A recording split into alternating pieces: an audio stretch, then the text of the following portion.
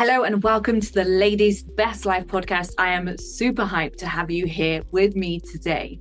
So, today we're going to be talking about a topic that I have worked on over the last 2 years. And I kind of had forgotten about this until recently, until I was speaking to one of our coaching club girls about the matter. Now, what we're talking about today is relationship with food. So that is basically what you think about food, how controlling you are around food, and like how food shows up in your life. And what I've heard and what I've seen and what I've actually gone through myself is that food is obviously incredible. So it's ways for us to bring each other together. It's ways for us to connect with each other. It's obviously life-giving. Without food, we'll be pretty fucked. And what I'm seeing happening, and I think it's more down to societal expectations and also diet culture and all of those different things, is people's relationship with food is maybe not where they want it to be. And there's a really good quote that I heard probably like 3 or 4 years ago now, and it is that your relationship with food says more about your relationship with yourself than it does your relationship with food.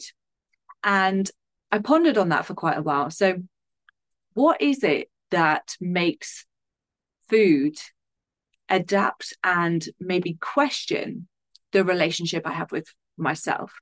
And if you think about it, a lot of us will use food as comfort. We'll maybe eat when we're bored. We might potentially stress eat.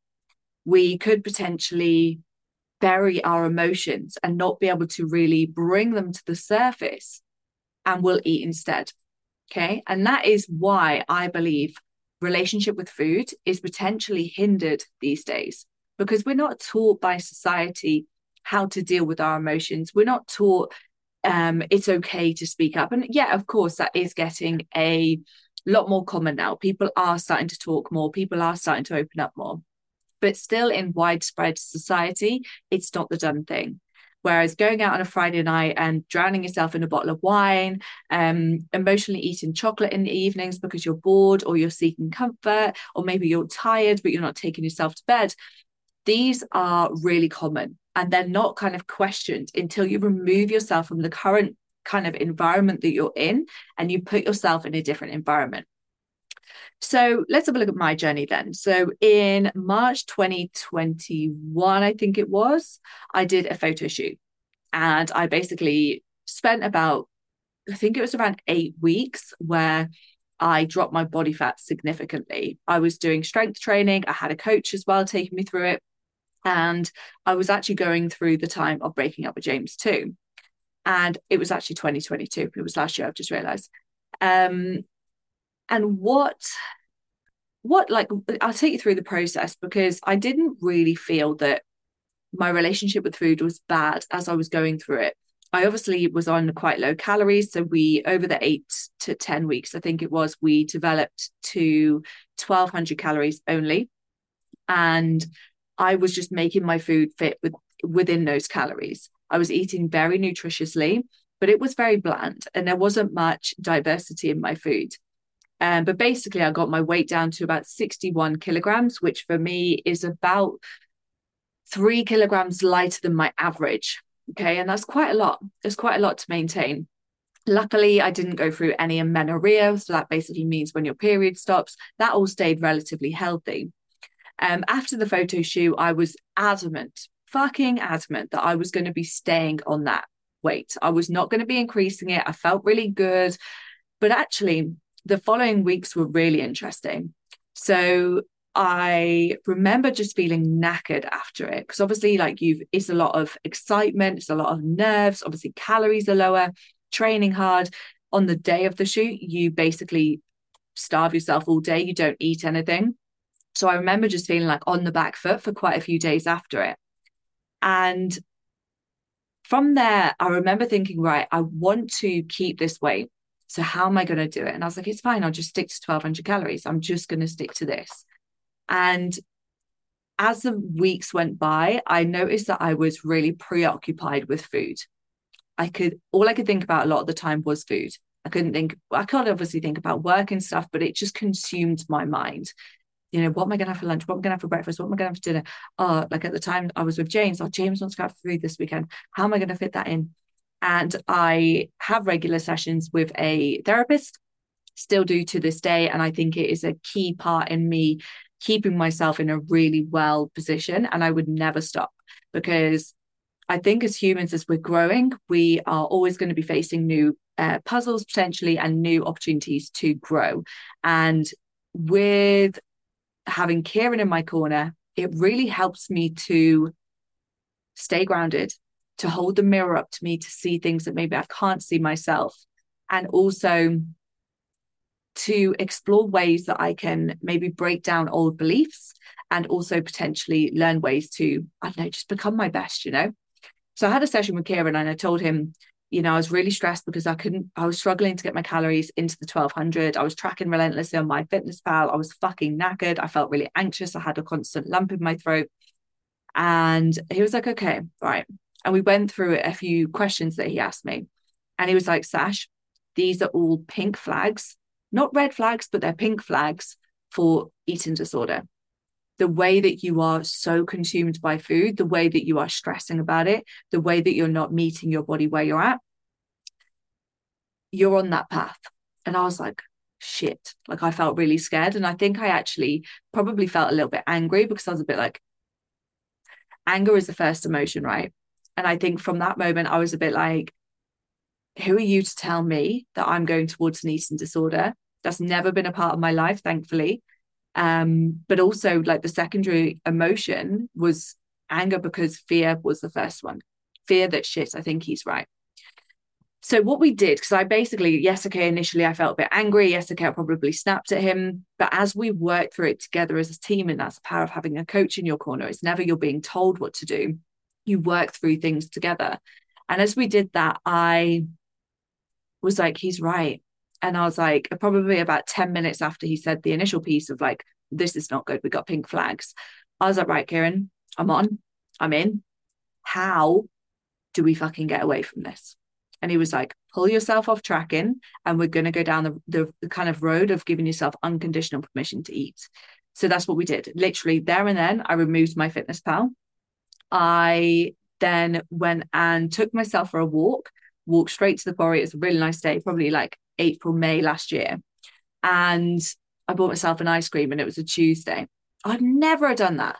I had rules that you could only have like nice, tasty food like that at the weekend. So yeah, that was like the beginning for me. And then what I started to do, which I had actually looked into before anyway, but is look at people like Amelia Thompson and other people who specialize in this, because I don't specialize in this, and neither would I claim to. And Amelia has 7 steps, or there are 7 steps, if you like, to repairing your relationship with food. So I'm not going to go into those direct steps today, but I'm just going to take you through kind of my journey and what worked for me. So I initially gave myself, with Kieran's help and Amelia's, although she probably doesn't know it, unconditional permission to eat. Whatever fucking day it is, I will allow myself to eat the thing. Whatever day it is, I will allow myself to go out for food with a friend. I'll allow myself to have an ice cream on a Tuesday, whatever it could be. I'm going to give myself that unconditional permission to eat. Now, if you think about it, when you go through a dieting phase, and quite an aggressive dieting phase, your body is always trying to claw you back to homeostasis, so back to balance. It wants to survive. So hunger cues can be elevated. When you initially allow that extra load of food to come in, it's like, holy fuck, yes, let's go for it. Give me all the food I can. And you are literally like a kid in a sweet shop in the beginning phase. And this phase scares people, because they think, if I carry on like this, I'm going to get huge. I'm going to put on all the weight that I lost. You have to override those fears. You have to understand and fully trust that the novelty will soon wear off. And for me, it probably wore off within about 10 days. And I was like, oh my God, pass me a vegetable. I'm done with all this, food that I've kind of restricted myself and not allowed myself to have for months. I'm now past it. I want to give myself what I feel I'm really craving from the inside. Now that I've kind of given my brain what it thought it wanted, I'm now good to go with the inside. And this is, so like I said earlier, this is called unconditional permission to eat. This is a really challenging phase, but actually it's an exciting one, because once you're past that, the novelty wears off and you're like, what actually feels good for me? You remove the food rules. I am working with a incredible client at the minute. She's been with us for quite some time, had incredible fat loss results. And we are now about almost a year into her maintaining her weight loss goal. Okay, so she's almost maintained it for a year. We are now addressing some of the rules that was still governing her food life. So, for example, she couldn't eat cake on a Tuesday or any weekday for that matter. She would still, inverted commas, be good in the week and then kind of relax, not binge at the weekends, but relax at the weekends. So now we can address all of those really subtle little rules that maybe she doesn't hear day to day, but they're kind of like her standards, if you like. But what we want to do to give people complete freedom of food is remove those rules. So that's what we've been doing. And it'll be good for you to have a little bit of a explore into your food rules. What do you tell yourself? No carbs in the evening, carbs are bad altogether. Couldn't possibly have a glass of wine on a Tuesday night, couldn't have pizza on a Wednesday, whatever. Like, think about it, because we will have picked these up along the way in our life. But as an adult now who's in the driving seat, we get to choose what rules we want. And ideally, you don't really want many. You kind of want standards that are beneficial to you now and your future self and your health. But we don't need rules, right? If you tried to give me a rule, I'd tell you to get fucked and I'll go the other way. So I would never give you rules. I would never tell you to do a certain thing. What you do from this point, so once you've kind of given yourself unconditional permission to eat, once you have removed the food rules, which both of those things take time, guys, right? But the next thing is you start to tune into your body and what feels good. What food really gives your organs, right, a hug. And that's what happened to me. So like I said, after a certain amount of time, I no longer just wanted the shit food. I really wanted the food that made me feel good. And because you know that you can have your pizza, your ice cream, your brownies, you're like, yeah, okay, I know I can have that, but actually I want to feel good right now. So you by default start to kind of navigate towards the thing that's better for you anyway, which is incredible because that's what we all want to do, right? We all want to feel good. So by doing it this way, you've removed all the stuff that's the surface level, need to get it out the way, and then you can go into what feels good internally. What I then think is a good idea is understanding why you eat. Because if we all just ate when we were hungry, obesity wouldn't be an epidemic, would it? For me, my worst emotions that I eat is tired. And I know tiredness is more kind of like a feeling, but it does create emotion. So I think that feeling of, oh my God, I'm absolutely fucked is my emotion that is when I'm worst. And I know for quite a lot of the coaching club girls, it's the same. So if we think about that, just think about the fact that I was tired, right? If I just eat food, I'm not actually helping the fatigue. And sure, I will get a short kind of dose of energy from food. And, if I eat the inverted commas right food, the foods that's going to give my organs and my internals a hug, I may have better energy. But what about addressing the things that are behind that? And this is what most people don't do. They just try and put a plaster over a wound that needs a stitch. So what I've done since then is I've actually got really in tune with, why am I tired? Okay, I'm giving a bit too much out at the minute. I'm helping lots of people for free. I do a lot of content every single week, podcasts, 7 posts a week, 2 reels a week, like all these different things. And then I've got also 50 women inside the coaching club who I guide, lead, and inspire to be their best. I also have friends, family, at home, my commitments were much more because I had Rodney to look after. He's now gone to my wonderful friend, Holly, and he's super happy. I had a house to run as well, whereas luckily over here, we've got a cleaner that comes in. It's just a done thing out here. And obviously, if you've got a cleaner at home, fucking kudos to you, because I really celebrate people who don't just follow the norms. And if they want a cleaner, they get a cleaner. Absolutely, yes. So when I started to address why I was tired, and I mean, address it as in like literally go to bed earlier, have a caffeine cut-off time, manage the amount of hours that you put out each week and make sure we're putting at least some back in, have full days off. When I've done that, like I rarely now will emotionally eat. I may sometimes when it's PMT week, because what can happen in PMT week is magnesium can drop. When magnesium drops, we crave it from food. Where is it? Chocolate. That's why most people in PMT week will crave chocolate. I am definitely one of those people. And the other day I had a conversation with Carl. So what's your favorite food? Can't remember what he said, but mine was chocolate. Of course it bloody was.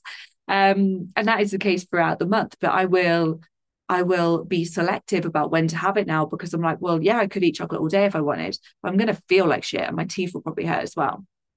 So that's what I want you to kind of take away from today is, what else are you eating for, first of all? Is it stress and overwhelm from work and from running around after the kids? Is it you're constantly in a kind of a position that makes your head feel like it's going to burst because the kids are always noisy and work demands are ridiculously high? Because how can we help those things rather than just mask it by eating food which suppresses the emotion? Just think about the movement of food, right? It comes into your mouth and down into your stomach. That is the same as when you're eating for emotion, you're bringing it back into your body. Emotion, when we're not expressing it, when we're not dealing with it, it doesn't do great things for your body and mind. Okay.